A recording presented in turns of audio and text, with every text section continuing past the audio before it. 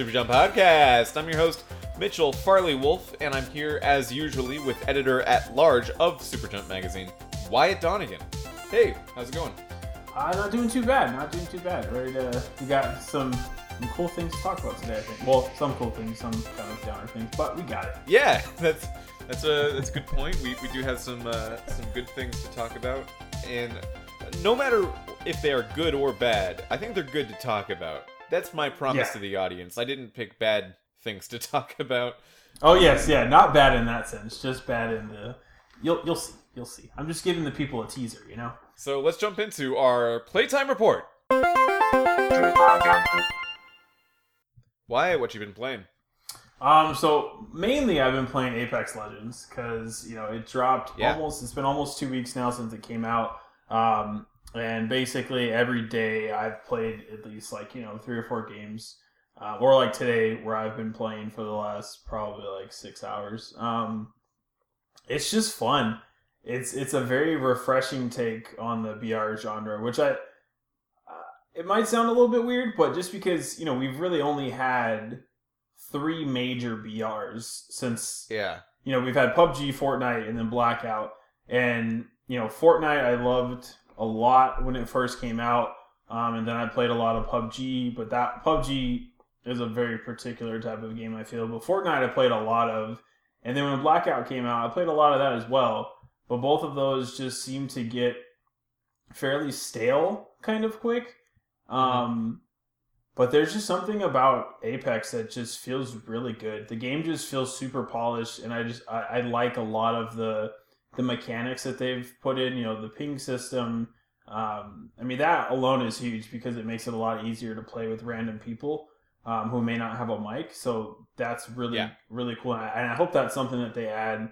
Like, that almost feels like that has to be a standard now for any BR that's coming out after this. If it doesn't have the ping system, then it's going to feel a little bit weird because it feels very natural now. But yeah, it's just been fun. I've just been playing, I've gotten a few wins. And it's just a fun game. I find myself, BRs have just, for some reason, latched onto me. It just gives you that one more game type feel where even if you don't really get a good drop, you're like, all right, well, hey, let me just jump into it again and, get right back into this. So it's good. And they've already made one update on, I believe, Tuesday that fixed some bugs, and they added in some new cosmetic items, and they teased another update that's coming this week. So there's a lot of good stuff coming, and the seasons haven't even started yet. The first season starts in March, and it's going to have a battle pass, kind of like Fortnite, with new weapons, new legends, all that kind of stuff. So it's fun now, but I feel like it's only going to get better as the weeks go on. Yeah, I'm excited to see where it goes. There hasn't been a major update to it yet, right? No, not a big one. It's just been bug fixes for crashes and stuff like that, but nothing, no balance changes or anything like that yet. Yeah, I'm excited to see where it goes. I hope it stays strong because it's doing a lot of things that I think Fortnite and Call of Duty could learn from. But speaking of Battle Royales, you were saying we've only had 3 major ones, and this would be the 4th. Well, I think there's already a 5th. It was announced recently. We've both been playing it. Tetris 99. So this, I think, is a Battle Royale. It is. It 100% is. Yeah. Okay, so most of the Battle Royales we've seen are shooters. But just because this isn't, I don't think means it isn't a Battle Royale. I was just playing right before we started the podcast, actually. I was just playing Tetris. And it took me a couple minutes to get used to this version of Tetris's controls. And the idea of, how much I should be focusing on where I'm directing my Tetrises, and how much I should be actually focusing on the game of Tetris. And it was definitely a little cumbersome at first to get a hold of that, but once I did, it's really cool. I'm excited to say that I got to the rank of 16th. I scored as high as 16th. What's your best Tetris 99 game? I think it was I think I got 8 or 9. That's really good. It's really good. Like it's weird. Like I got that 8 or 9. I think that was so it came out. What was that? Thursday? Wednesday. Wednesday. So I think on Thursday I got that like the 8th place or whatever, and then I was playing it again last night. And I couldn't even get into the top 50. I was like, these Tetris 99 people have already evolved. Like the meta is growing as we speak because it felt like it was super hard. But it's fun. I can't believe that this exists. I mean, people have always kind of joked that if there's a game out, there's probably a BR for it. And like this is the most extreme example you could say. But it's free. It's the same kind of Tetris that we've been playing for all of our lives basically, and it's just another one of those things. It gives me that same feel to like one more time because it's like if I lose, I'm like, well, now I can just jump right back in and try and get a higher score, and there's like a rush to it. There's a thrill. So it's got all of the makings of a battle royale. It doesn't have shooting. There's no looting, but you're trying to beat 98 other people, so I think it fits. Yeah, it is strange, I think, that they didn't just go for 100. Yeah, I don't know. I don't know why it's 99. Yeah, it is odd how they decided to do...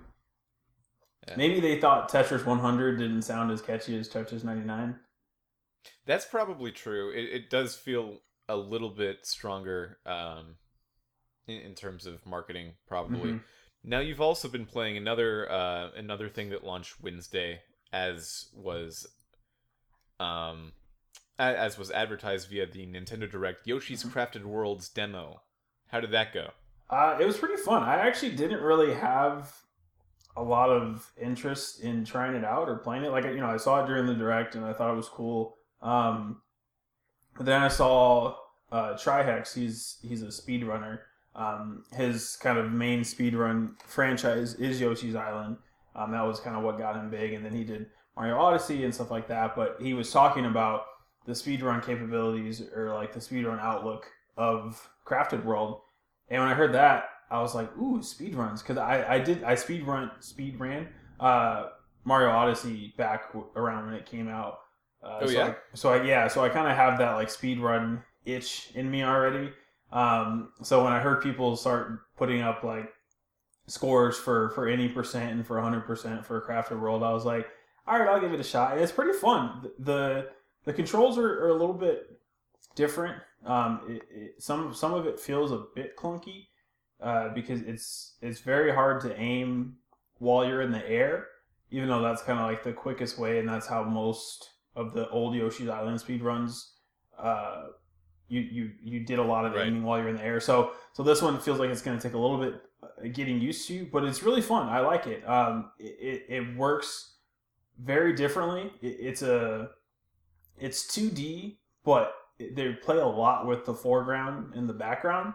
So you can shoot things that are off in the background of the scene, and you can shoot things that are kind of in front of Yoshi, like right up against the screen. So it adds a different element to things. It kind of changes it up a little bit, and I think it'll be very interesting to see how that translates when it comes to speedruns, because usually with Yoshi, you're just used to just going left and right, but now that you actually have to shoot things that are kind of technically, in front of the screen, behind the screen, all of that, I think it's going to add a pretty good element to things. So I'm interested to see how that goes. So it was pretty fun. If you like Yoshi stuff, I think it'll be an enjoyable experience. And I'm curious now to see kind of how it's going to develop and evolve once the game actually comes out next month. My thing with that game is that it looks really slow. It looks like Yoshi doesn't have very many opportunities to gain momentum or for anything to really happen at that fast of a pace, where Yoshi's Island was a pretty fast game. Does the demo feel that way? I haven't played it yet. Yeah, no, it definitely feels like that, because and I think that's probably what makes it feel or that's why it kind of feels pretty clunky, because of the fact that you're not really moving so fast. So it kind of feels like you're just kind of waddling along So then when you're trying to Right. jump or trying to aim, it just feels a little bit off because the pace is very slow. So like that's not something that I don't know if that's something that they're gonna change between now and release. That just might be kind of the vibe that they're going for. It definitely Um, seems that way. It seems like they want the Yoshi franchise to be a slower, more child-friendly mhm. thing, where the first Yoshi's Island game is known for being kind of hard and Yeah. fast and abusable in terms of speedrun and high-level play techniques. hmm Which I mean, I guess Which, yeah, that's kind of like Nintendo's way these days. Is kind of like very much appealing to the casual fan base. Not that there's anything wrong with casuals or anything like that, but it very much seems like for they go out of their way to try and make things not so hard, to try and make things a lot easier than they have to be or than they should be. Um, it didn't seem like there's no like assisted mode that I can see, kind of like like they had for Odyssey, where it would give you right. hints and tell you where to go and all that kind of stuff. So it didn't seem like, at least in the demo, that's not there. So they didn't go that far, but they definitely have slowed it down quite a bit to try and make it more accessible to other people. Which that's most of their people who are going to buy this game. That they're not making the game for the speedrunners; they're making the game for the casual audience who's just gonna pick up Yoshi for their kids. But so you understand, but it also feels a bit odd when you're trying to from that standpoint, a competitive quote unquote standpoint. It feels a little bit odd. It does. I hope it turns out to be a game that at least uses that clunkiness in an interesting way Mm-hmm. and has a lot of opportunities for more interesting play beyond what we've seen. But with what we've seen, I don't know. I don't think it's the game for me. I have a problem getting really into slower action platformers Mm-hmm. because to me it just kind of feels like the opposite of what an action platformer should be doing. Kirby is the same way, Mm-hmm. but I know those games have a lot of fans, so probably just me thing. Last game, my what I've been playing the most recently is Dragon Quest III. We talked about it last time on the podcast. I definitely thought it'd be done by this episode because the first two games, um, well, the first game took me like 1 day, and the second game took me I think like 2 days. In this one, I've been playing definitely shorter play sessions of this one because I just played like two of the games right before it, so Mm-hmm. I'm slowing down. But it's way longer. It's so much bigger. I did not expect the jump in scope between Dragon Quest 1 and 2 and Dragon Quest 3. It's pretty incredible. It's really up there. It's a really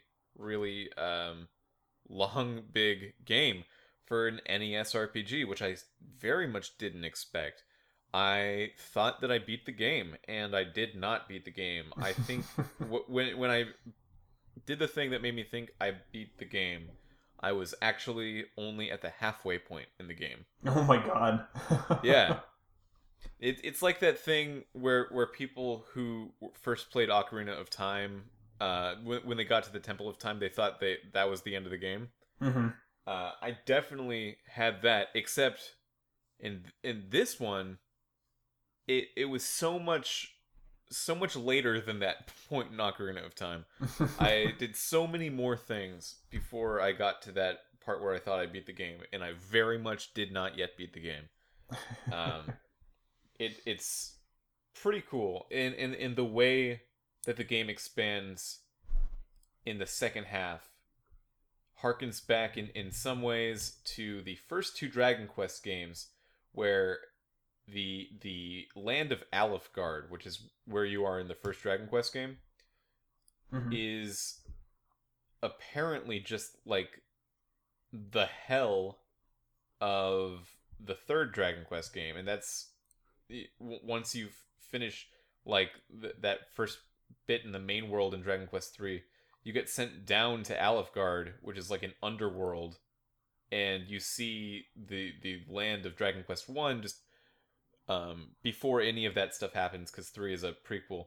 But you see it in total disarray, and it's all like a dark, crazy, dark, evil place, and it's wild. I don't know any game that has repurposed previous series locations and branding elements like that in quite the same way. It's really cool, and I definitely didn't expect something like that from an NES RPG. Mm-hmm. Yeah, it's cool though. I would very much recommend people check out the original couple Dragon Quests. But before we talk about any kind of recommendations, let's head into the Newsy Nibble. We got some news, Wyatt. We have some real news to talk about. We do. Let's start with the bad stuff. 800 people were, in fact, laid off from Activision Blizzard this week. Last week we talked about maybe it'll happen, maybe it won't. This week it did happen. It immediately followed a PR statement saying that this is going to be their highest, or this was just now their highest revenue year of all time. Their highest performing year, and just this past quarter specifically was their best quarter ever in the company's history. Yeah, it was weird, and like they, obviously I have the site that I work for. We have a sister site that does Call of Duty, so they were very much keeping on top of all of this, with this being like an Activision thing and everything. So he was listening to the call, and the first thing that the guy said, the president or whoever was leading the sales call, like he opens with that statement of this was the highest revenue year of all time. When at the same time, all the reports are coming out of them laying off all of these workers and everything, and it was just it just felt very odd. I still, it seems like they're kind of going through an overhaul / kind of restructure with what they're focusing on, but it still just felt very off to be like, hey, we made a lot of money, but we're laying off a ton of people at the same time. I just don't understand how this could be, like, in any possible way, a justifiable thing. Mm-hmm. I'm trying to think about it from the perspective of, like, oh, maybe there are some hidden costs that aren't coming up, but, like, if these people were hired in previous quarters that weren't as good, why would this quarter that is now much better than anything that's ever happened be the time to let them go? Yeah, it not only to let them go, but the manner in which they did it. If Jason Schreier was from Kotaku was kind of tweeting about it a lot during the week, where the workers found out from the news reports. They read these news reports that said layoffs are coming, so they sat through. I think that came out like maybe Wednesday or Thursday of the week before, and these layoffs happened Monday, so they had to sit for like 5 days not knowing whether or not they were going to lose their job. And he said there were people in the parking lot outside crying and hugging each other because they were just finding out, or they hadn't found out yet. So it just felt very, very, I mean, it was a very corporate kind of thing, but it just felt very cruel, and just like you said, it's confusing because it like, why now? Why do this now of all times? When you just had a really, really good quarter, the best quarter. Yeah, maybe. And one conspiracy theory I've heard was that they wanted to do this layoff for a while now, but only now that they've had their best quarter ever can they afford all of the severance they'll have to pay to actually fire those people. Not fire. That's a different thing than laying off. Yeah. But, right. But that makes sense, though. That does make a lot of sense. Because if before they were down, they wouldn't be able to pay the severance, and it could just leave the company in a bad spot. But now that they're kind of riding high, they're like, oh, well, we can afford to kind of take this loss now that we're up so high. Which, like I said, it's a very corporate thing, but it's also just something that feels kind of scummy. It is pretty scummy. So here's another element to this that I thought was interesting. They said that they were, despite this quarter being the best quarter they've ever had, it was below expectations. Mm-hmm.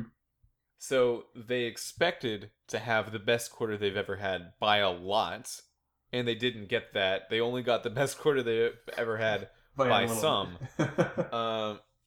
which to me sounds like bad management. You wouldn't put that kind of expectations on your employees, and even when you've done better than you've ever have in the past, Yeah. still consider that a disappointment or a failure. So logically, if you have that bad management and you're trying to cut a bunch of people, you would take away some of that money going to the top strata of your company, and that is absolutely not what happened. The CEO and president of Activision Blizzard is Bobby Kotick, and the last time his salary was reported, it was in 2017, where he made 1.75 million dollars in that year, and was guaranteed to get that same salary or more again in 2018. And I'm sure he's still there, so I'm sure that's still around the same margin. He also owns over $26 million in company's stock, Jeez. making his he started in 2017, so the amount of money that he's collected from Activision Blizzard in that time is well over $30 million. Goodness. Yeah, But we're just gonna cut all the people that make the games for us. Sure. It just feels, during the call they did say they made mention of they're kind of gonna be. They said something along the lines of we're gonna be focusing on. They mentioned Overwatch. They mentioned Call of Duty. So it really seems like they're kind of, in their eyes, they're kind of shedding off some of the extra fat so that they can really hone in on their key franchises, which makes sense. But at the same time, both Call of Duty and Overwatch are kind of in a weird state right now, anyways, because a lot of people are not happy with both games. So why cut the people? It just feels like they're not seeing the forest through the trees kind of thing. They're trying to make these big high level moves, but not really looking at the details that are going to help them get there. Well, last week we talked about my friend who was working on the esports aspect of Overwatch. Thankfully, he does still have a job. Oh, that's good. That said, 25% of his department was laid off. Yikes. Which is much higher than the average of 8% across their whole company. Mm-hmm. So, Overwatch is supposed to be one of their big ones. Overwatch is supposed to be one of the big, well-performing games, and you're still cutting 25%. Well, and that's the weird part, because like you said, you Overwatch is supposed to be like their kind of one of their bread and butters, and it is. But at the same time, the competitive community, which is where the esports side is really geared towards, they're not happy with the state of the game because there's not a lot of meaningful changes, and the meta gets stale, and because metas in Overwatch will last for months because they don't make a lot of changes to it, so people are getting bored, upset, frustrated. So the fact that they that's already happening, and then they're laying off 20% of that esports side of the staff is just another kind of question mark of okay, what's actually happening here? There's got to be some sort of motive behind this that makes more sense, because truly I don't understand why you would want to get rid of this many people. Mm-hmm.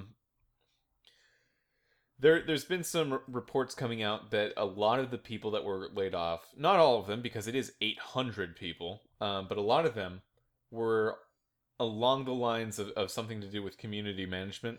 Mm. So PR and outward-facing esports stuff, blogging type people, those did get laid off.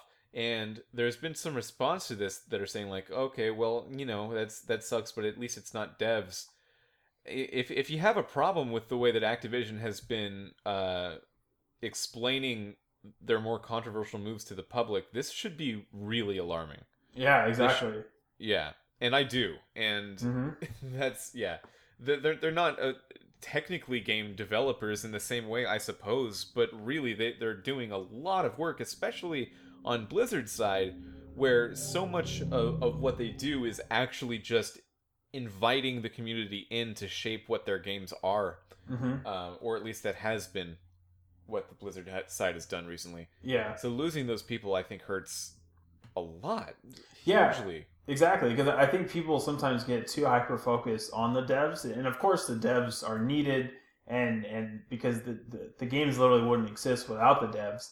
But the devs do everything behind closed doors. The PR, the customer service, the talking heads. I know that normally has a negative connotation, but the mouthpieces, I guess, of the company are in those departments that have gotten laid off. So even though the devs are doing things, it's everyone else that is talking and trying to talk the community off ledges and trying to, like you said, explain a lot of the moves. And if that's where you're cutting, then it's like, okay, you have games that are already in states that people are upset about, and then you're getting rid of the people that are supposed to calm everybody down. So now it's like you might have more unrest and more everything on top of that. So it's just all, there's just something that just looks very off with Activision Blizzard right now. I wonder if they're looking at the success of Crash Bandicoot and how that took money to make, but once it came out, they didn't have to keep updating it almost at all. Yeah. And they didn't have to worry about a PR person for that game so much. They didn't have to worry about a lot of the ongoing things that games like Call of Duty and all of Blizzard stuff require. And they saw, oh man, that's cheaper. We could even put more money into the development of the game if we cut more money from the tail end of our involvement with that game for the public. Maybe that and Spyro and their success with those games has convinced them that making a process for themselves with a lot of people working on games after they have made most of their money is just not the way it should work out. And they are cutting a lot of their staff in preparation to that formula of games. So they want to be making just more games at once every year. I can see that. 100%. Because even though with Overwatch, you might make money off of loot boxes, and Call of Duty, people might buy, the expansion passes, but to a certain point, you stop actually making money, because people buy the game once and then they just play it all year. Whereas, like you said, if you're dropping a bunch of games like Spyro, Crash, or whatever kind of single player one-offs, or even if they have multiplayer, but something that doesn't take a lot of muscle power to keep going, I'm sure you make more money off of it. But it just but then there's still just going to be, you can't please everybody, but then you still just have these core communities that could end up getting pushed off by the wayside if that's kind of the direction that they decide to go. The thing is that if that is how they feel, none of the rest of the video game industry feels that way. Of EA's focuses right now, their major projects are living games. All of Square Enix is trying to make games that evolve a lot more with the player as they go through them. Bethesda, who's championed single-player linear storylines before, and not linear in the gameplay sense, but like you go through them and there's an end, put out this living game recently. And it seems like everyone's trying to go there, and Activision Blizzard is just walking away from a number of things that they already have. They already have established communities for World of Warcraft and Overwatch and Call of Duty and all of these other things. And Destiny, I'm sure their agreement with Bungie to just like let them go do their own thing was tied to this in some way. And I wonder why. I wonder why they seem to be moving away from living games. Yeah, it's like what do they see that we don't? Because like you said, we see all these other companies that are all kind of aligning and doing one thing, and evolving really, trying to keep up with these things.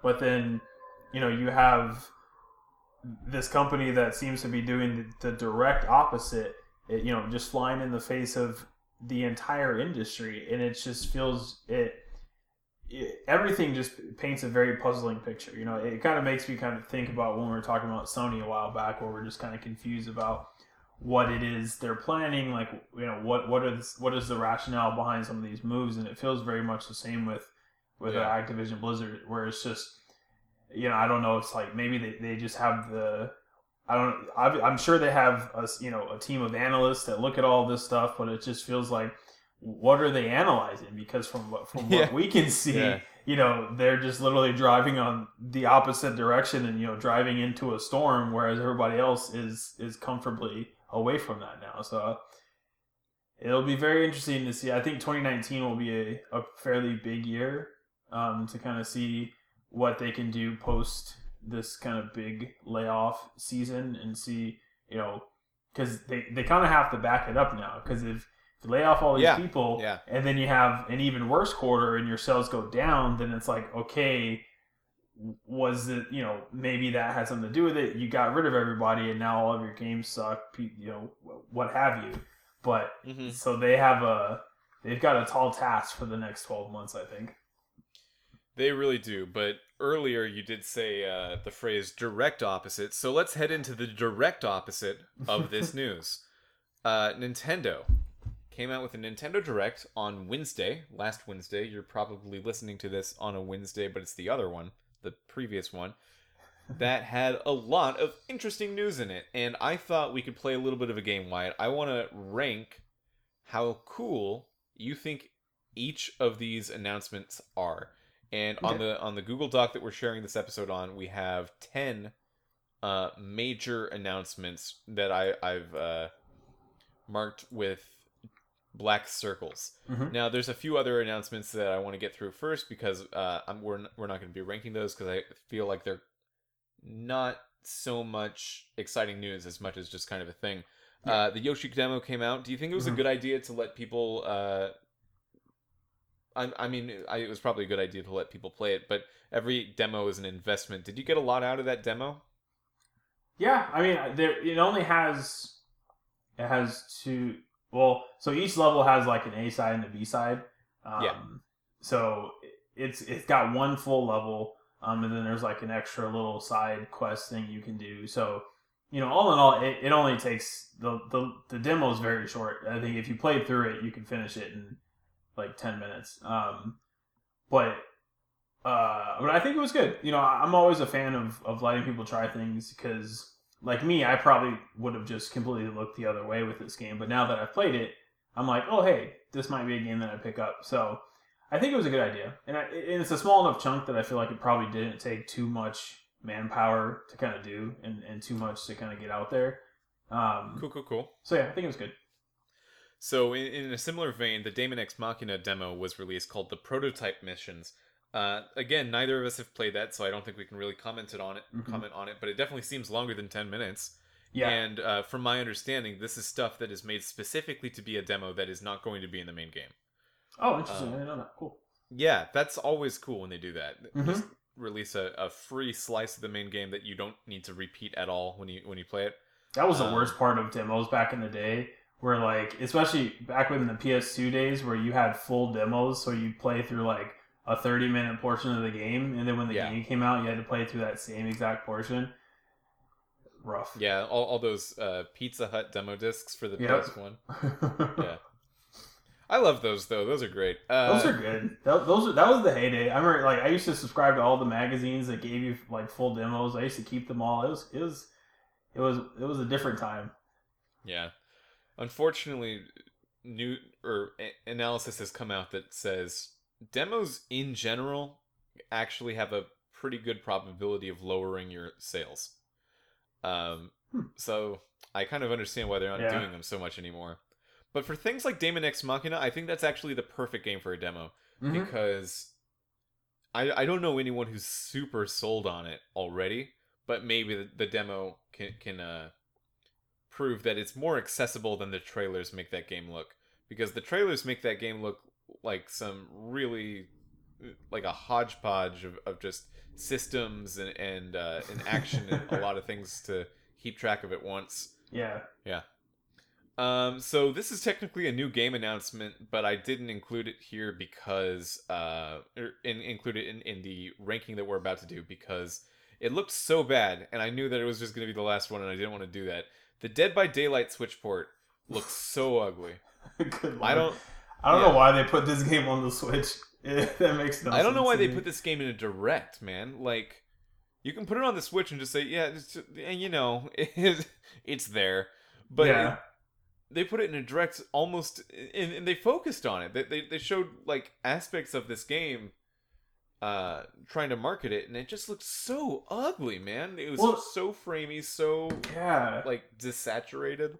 Well, and the weird part is the game kind of looks like ass even when you play it on PC. Like I watch people Yeah, play it on yeah, streams and it doesn't look the greatest. So that on the Switch is, it's like you said, it's even worse. So yeah. it's I yeah, guess I don't I'm know. impressed that they were able to do it, but I'm not surprised that this is what it looks like when they're able to do it. Yeah.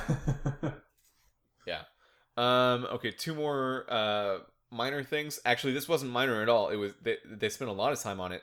The Dragon Quest XI S uh definitive edition.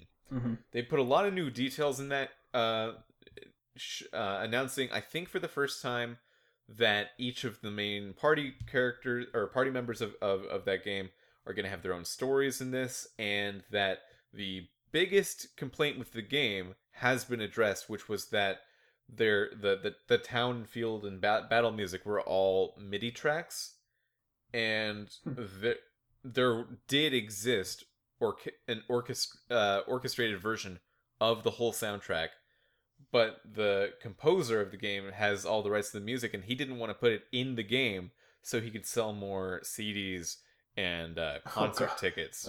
god. Yeah, no, it's a whole thing. But in this Jeez. version of the game, it will actually have the an option to turn on the orchestrated sound. In addition to some like there's going to be Japanese voice acting where there was only English voice acting in the original, and then like in the original Japanese version, there wasn't any voice acting at all. Um, yeah, Wow. yeah. So this does very much look like a definitive edition, but we already knew it was coming, Yeah. and I don't know how excited you can be about something that isn't a whole lot of new news, but it's just stuff we already knew about. And last one that I'm not including is the Hellblade: Senua's Sacrifice Switch port. This is important because this is a Microsoft game Yeah. now. Yeah, this is now owned by Microsoft, and it's being put on the Switch. Before, the only time Microsoft had done that was with Minecraft. And I think people were saying like, don't expect them to put Halo on something else or anything like that. Minecraft's a special thing. Okay, but Hellblade isn't, and Yeah. Hellblade is now coming out on more things.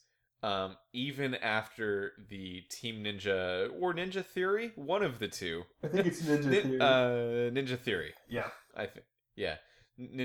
After the Ninja Theory buyout, I would suppose that this game was not supposed to come out on the Switch, or like there weren't any plans for it, and then Microsoft bought them, and then it happened, which hmm is crazy because this would really, if this isn't just leading toward Microsoft becoming a third party publisher like Sega did, this is a brave new world in terms of console collaborations and stuff like that. Yeah.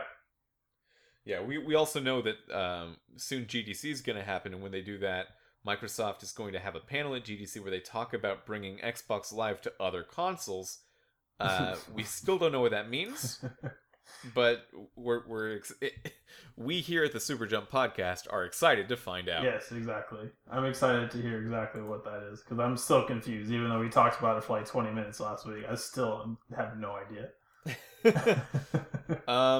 Okay, so I'm gonna read the list of the 10 announcements we have remaining, and I want the two of us to work on ranking them from number 10 being kind of like the, I guess, lamest. They can all still be good, but the lamest to the best. Okay, so just in the order that they appeared in the direct, they are Super Mario Maker 2, Box Boy plus Box Girl, a special episode paid DLC for Captain Toad, Disney Tsum Tsum Festival, Falco, Slippy, and Peppy missions in Starlink, Oninaki, the Tetris 99 Shadow Drop / Beyonce, um, new Fire Emblem Three Houses details, Astral Chain, and Link's Awakening.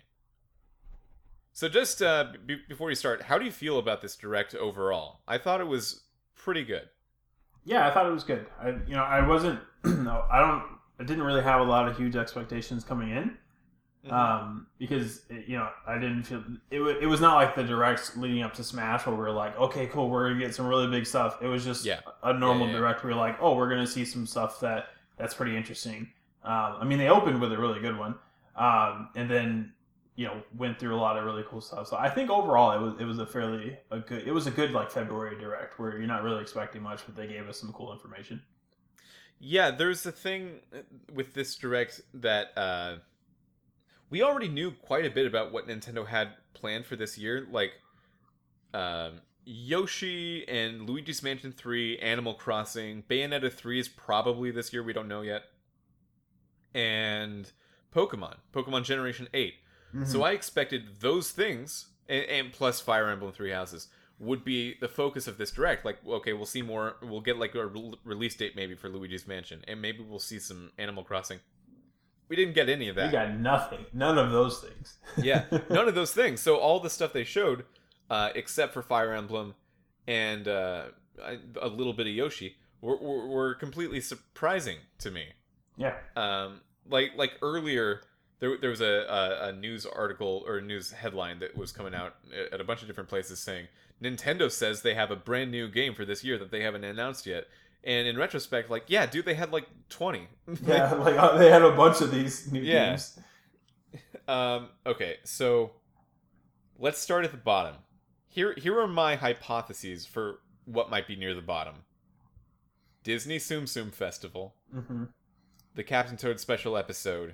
And Box Boy and Box Girl. Yeah, those are the bottom three that I was thinking as well. Okay. Of those, what do you think is the bottom?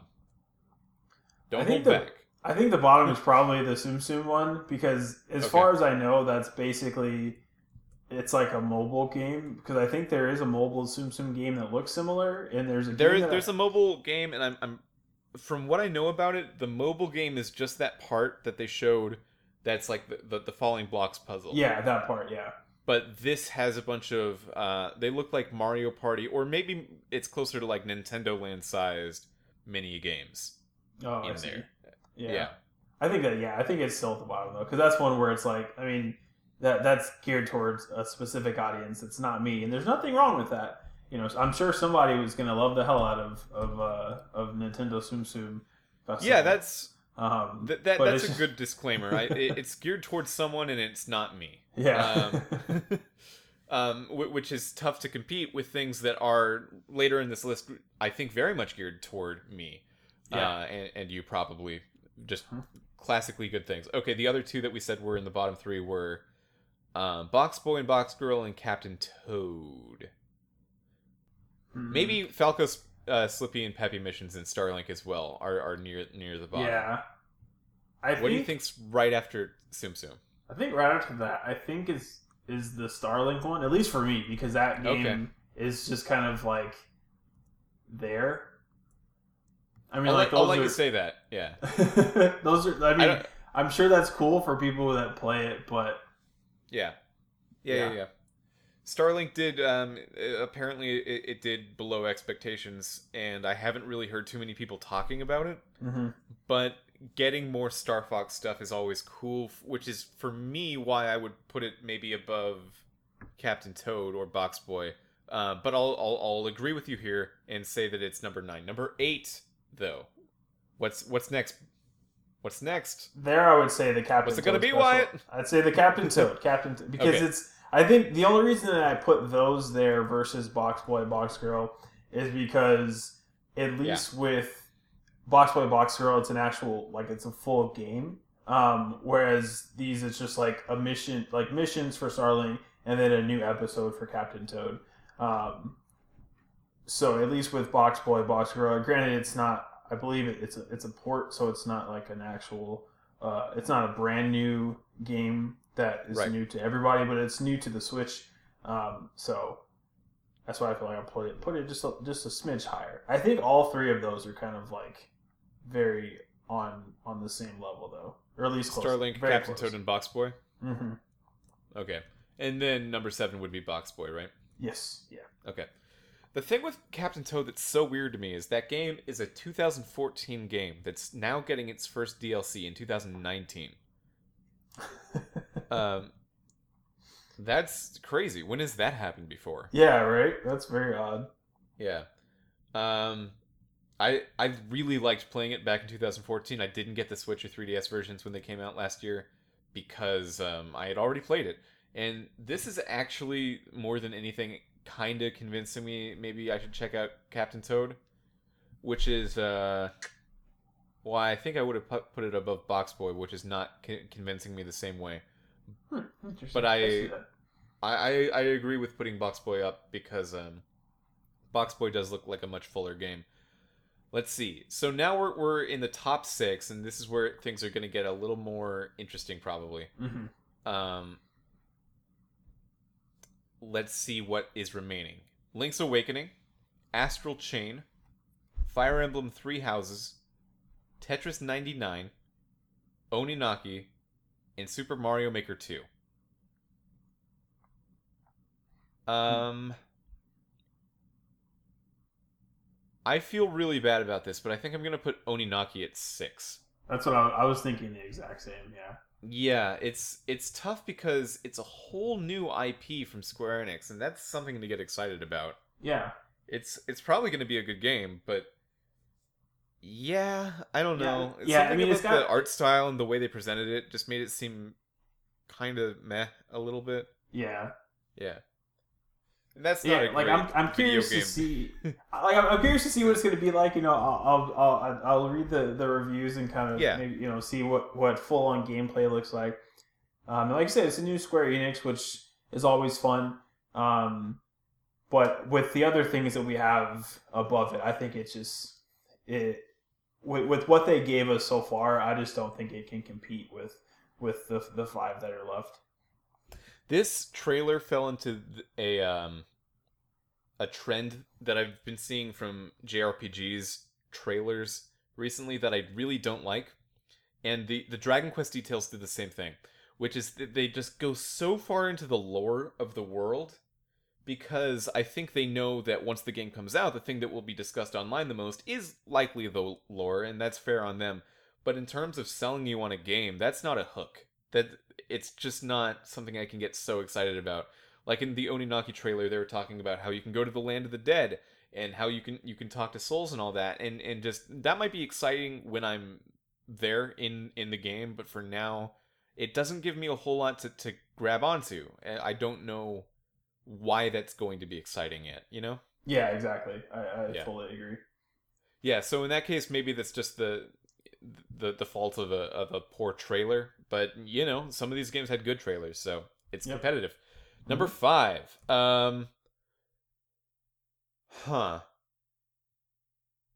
Mario Maker, Tetris, Fire Emblem, Astral Chain, Link's Awakening. Mm-hmm. Fire Emblem? Yeah, that was what I was gonna say as well. Okay, because that seems rough to put. That's pretty it does low. Because I mean, like Fire Emblem is kind of like their big thing. I think if anything, I would like maybe Fire Emblem and Tetris are fairly close. Yeah, I would. Like maybe Tetris at 5. As much as I love the idea of a Tetris battle royale, it would be so unfair to put it above Fire Emblem. I think I agree.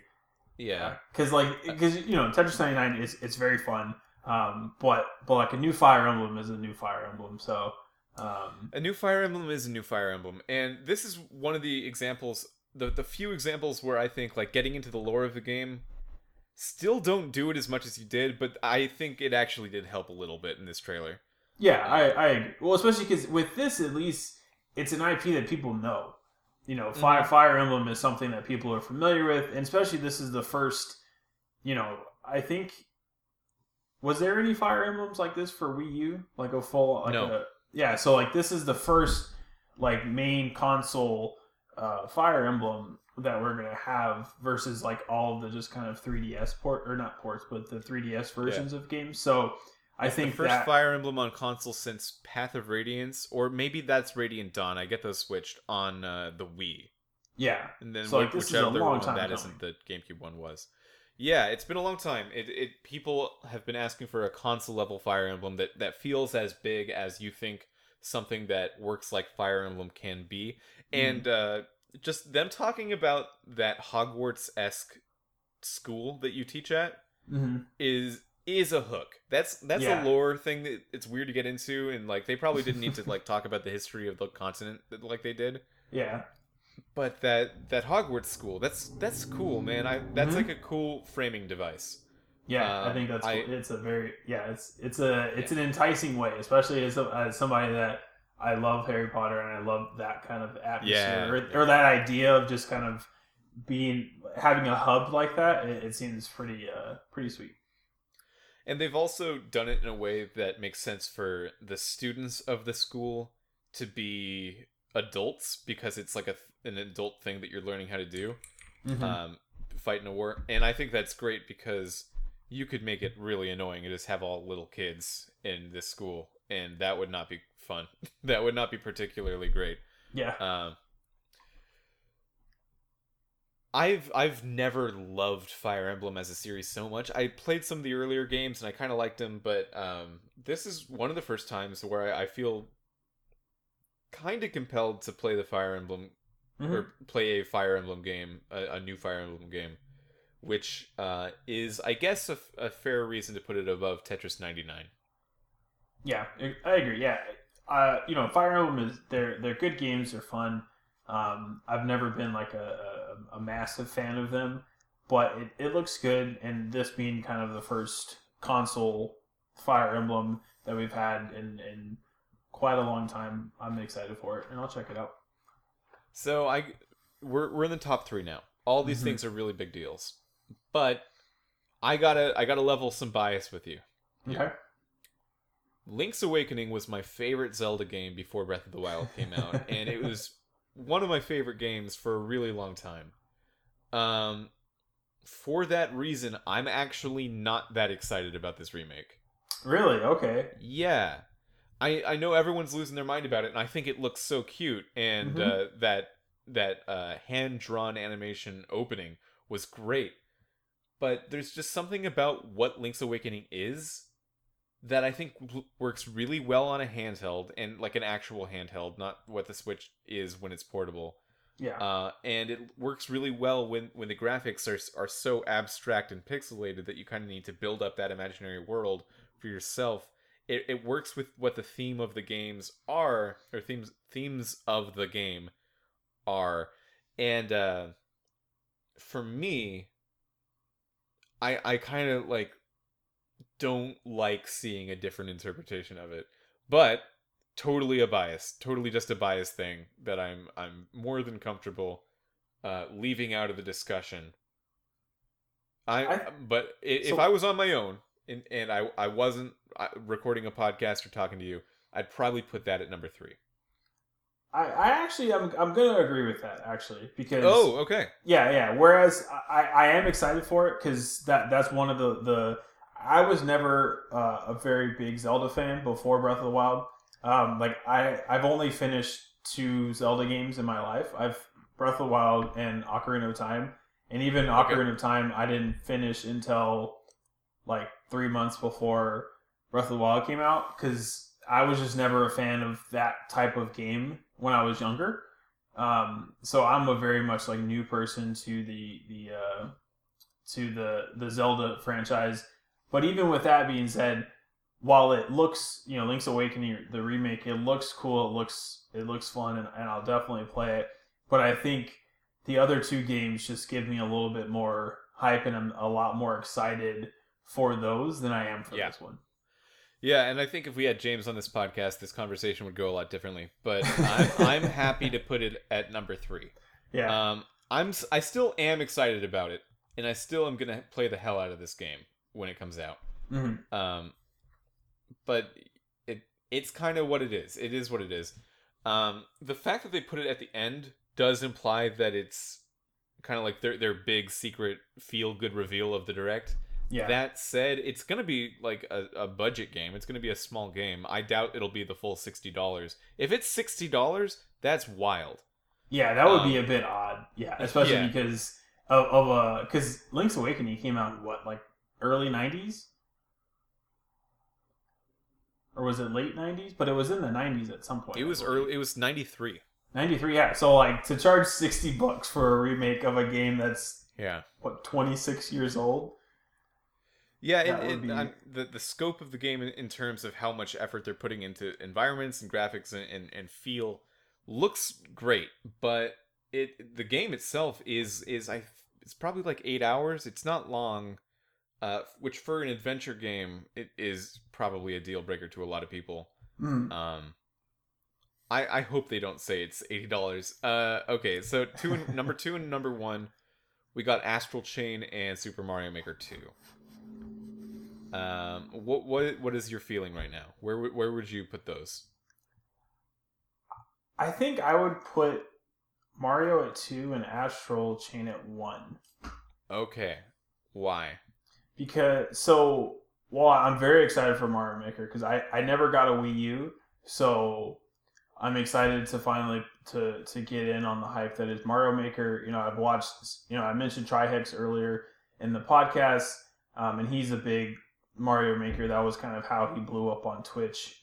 He was one of the first people to stream Mario Maker the day it came out, and almost overnight he went from like a 1 to 2,000 per stream, or 2,000 viewers per stream, to like 10, 12K overnight, because he was the only one streaming Mario Maker. So I've seen him play a lot of that over the years. So I'm excited to do that. But there's just something about Astral Chain that just looks very good, and I'm really excited for this game. It's pretty close to me between these two in terms of how excited I am for them. Mm-hmm. I also got really into watching a number of YouTubers play Mario Maker. I love watching Grand Pooh Bear play Mario Maker. Oh yeah, his reaction to Mario Maker 2 was amazing. Yeah, and you can tell it's completely genuine because if you've been watching his older videos, he's been talking about some stuff, just saying like, guys, we need more themes in the game, just because I don't want to be looking at New Super Mario Brothers, the castle theme, like every time someone wants to make a hard level, or just the like the grass theme in Super Mario World. It comes up so often. And now they added a new style to the game, the style being like which game it's based on, with Super Mario 3D World, which is weird because that is not a 2D game, and they're playing it like it's a 2D game. Mm-hmm. I'm just real excited for that. They added all the right things. Yeah. The way they put slopes in is really clever. The adding clear pipes to that Mario 3D World theme is amazing. So many aspects of this game just worked out so well, and in the trailer, that trailer was brilliantly crafted to show off all of those unique points really quickly. So I'm so excited for that. And Astral Chain to me is also really exciting, but more of an unknown. Mm-hmm. So I love the idea of a huge new IP from Platinum Games, and hopefully in a way that Platinum Games can actually retain ownership of the IP, because that is something they've had a really hard time with, where they don't actually own any of the games they've made. Yeah. Mm-hmm. I hope this is like a new and the first real Platinum IP. And just that big city shot. You saw the city shot in the middle of the trailer? That's great. Nothing looks like that on the Switch. Mm-hmm. So that's exciting. If you want to say Astral Chain's number 1, I'll give it to you. Yeah, I'll give it to you. Yeah, like there's just something like, I love Platinum Games. I love that fast paced kind of crazy action style. So I'm just really excited for it. And like I said, I agree that these are both two very close ones. And I think if I had more experience with Mario Maker from the Wii U, I think I would be more excited. So I think it probably would have inched towards number one, but because I don't have that firsthand experience of playing it, just kind of only watching. So that's why I think Astral Chain just edges it out just barely. But both of these I think are, if we look at, just the things that we've talked about in this list, if you add these to the stuff that we didn't get to hear about with Bayonetta, with Luigi's Mansion, with Pokemon Gen, was it 8, I believe, or 9? Yeah, 8. 8. So it's like, this looks like, whereas we already kind of thought this would be a fairly good year for the Switch because of those ones that we were looking forward to. And now that we have all of this as well, it's like this is just going to push it over the top even more. It really is, especially after earnings-wise, Nintendo did pretty well in 2018 because Pokemon Let's Go and Smash Bros. Ultimate sold faster than anything else they've ever put on the console. Yeah. And that's 3 games technically, so that worked out. But those games were in November and December, and half of them aren't good, in my opinion. In my controversial opinion, half of them aren't very good. And this year looks so much better than that. It's spread out through the entire year. Yeah. Well, actually, it's kind of not, actually. Because I think Yoshi is one of the first big ones, and that's not until March. Yeah, Yoshi, Daemon X Machina. Let me look through this list, actually. What Tetris happened right now. And Super Mario Maker 2 will all be in the first half of the year, while Astral Chain, probably Link's Awakening, definitely Fire Emblem, definitely Animal Crossing, because we definitely would have heard about it if not. Yeah. Luigi's Mansion, probably. Bayonetta 3 if that happens. Metroid Prime Trilogy if that happens. That's still a rumored thing. All of that would be in the second half of the year, which is a great second half of the year, but maybe we're just kind of still in that 2018 spirit right now for the first couple months. Mm-hmm. It'll pop off when it gets to Mario Maker 2. I'm so excited. One of the things I hope they put in the game, Wyatt, is the ability to make a world like how Mario would define worlds, where there's like a overworld map connecting levels, and that way you could not only just bring one level to the next like a linear thing, you could have secret exits that go to other levels, because that way you'd actually have something to hide in a Mario level that is a worthwhile secret to find. Because usually in Mario Maker they're like, okay, here's a you found a secret, it's a 1-up mushroom because that's all I have to give you. Yeah. But if you make a world map, you could make secret exits a thing, and actually exploring could be more worthwhile, and I hope they do something to that effect. Yeah, that'd be really cool. Yeah. I'd like that. Well, that's been our show. If you wanted that list from the bottom to the top, so you can yell at us on Twitter for it. Number 10 was Tsum Tsum. 9 was Starlink's New Missions. Number 8 was Captain Toad's special episode. Number 7 was Box Boy plus Box Girl. Number 6 was Oninaki. Number 5 was Tetris 99. Number 4 was Fire Emblem Three Houses. Number 3 was The Legend of Zelda Link's Awakening. Number 2 was Super Mario Maker 2. And number 1 was Platinum's new game, Astral Chain. People are going to get so mad at how low we put Fire Emblem and Link's Awakening, but it's fine. It's okay. It's okay. Yeah. You gotta give room to the new people. The old guard, they've been there for a long time. Fire Emblem, Link. I mean, I say that as we have a Super Mario game in the top 2. Yeah.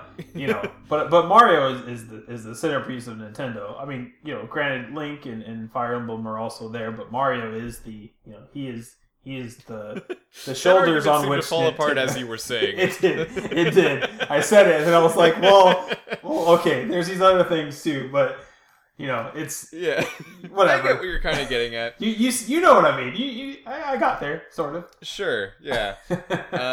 If you want to explain to Wyatt why his joke didn't work, you can do so at podcast@superjumpmagazine.com. That's podcast@superjumpmagazine.com. You can also find us all over the place. We have a Facebook page, Twitter page. You can find the actual magazine itself at superjumpmagazine.com, and that's our Medium page where we upload great articles and podcast episodes and all that stuff. And you could spend hours just diving through Super Jump magazine articles. It's like reading an old Nintendo Power, which is a huge compliment from me. I used to spend so many hours of my recess and lunch in like middle and elementary school just reading through a Nintendo Power that I brought in my backpack.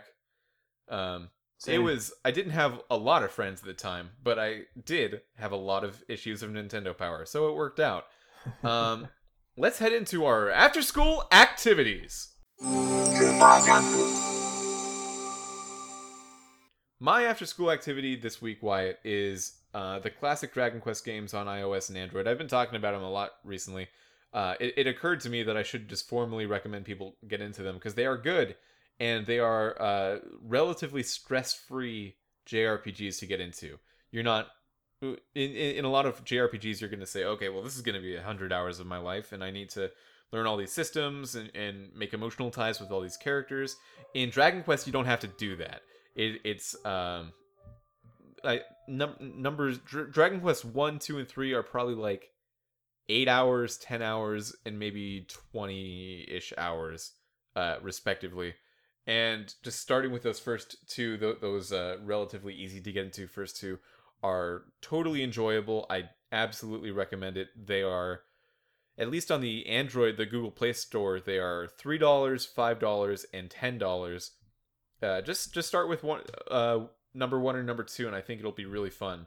A good time, especially for just passing time on your phone. It's a lot better to play than like Snake or whatever other people are playing on their phones. I guess that's an old example of what people would play on their phones. What are people playing on their phones now? Candy Crush still? I guess that might even be an old one still too. Yeah. I don't know how many people still play Candy Crush. Clash of Clans. Maybe Clash of Clans. Maybe? Yeah. That's Clash Royale, the like card tower defense version of Clash of Clans. Hearthstone? Are people doing Hearthstone on their phones? Maybe.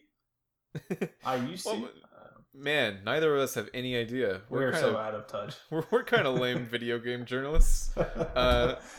Wyatt, do you have an after-school activity? I do, yeah. So number 1, I would say if you haven't played Apex, play it because it's very fun and it's free. At least give it a shot.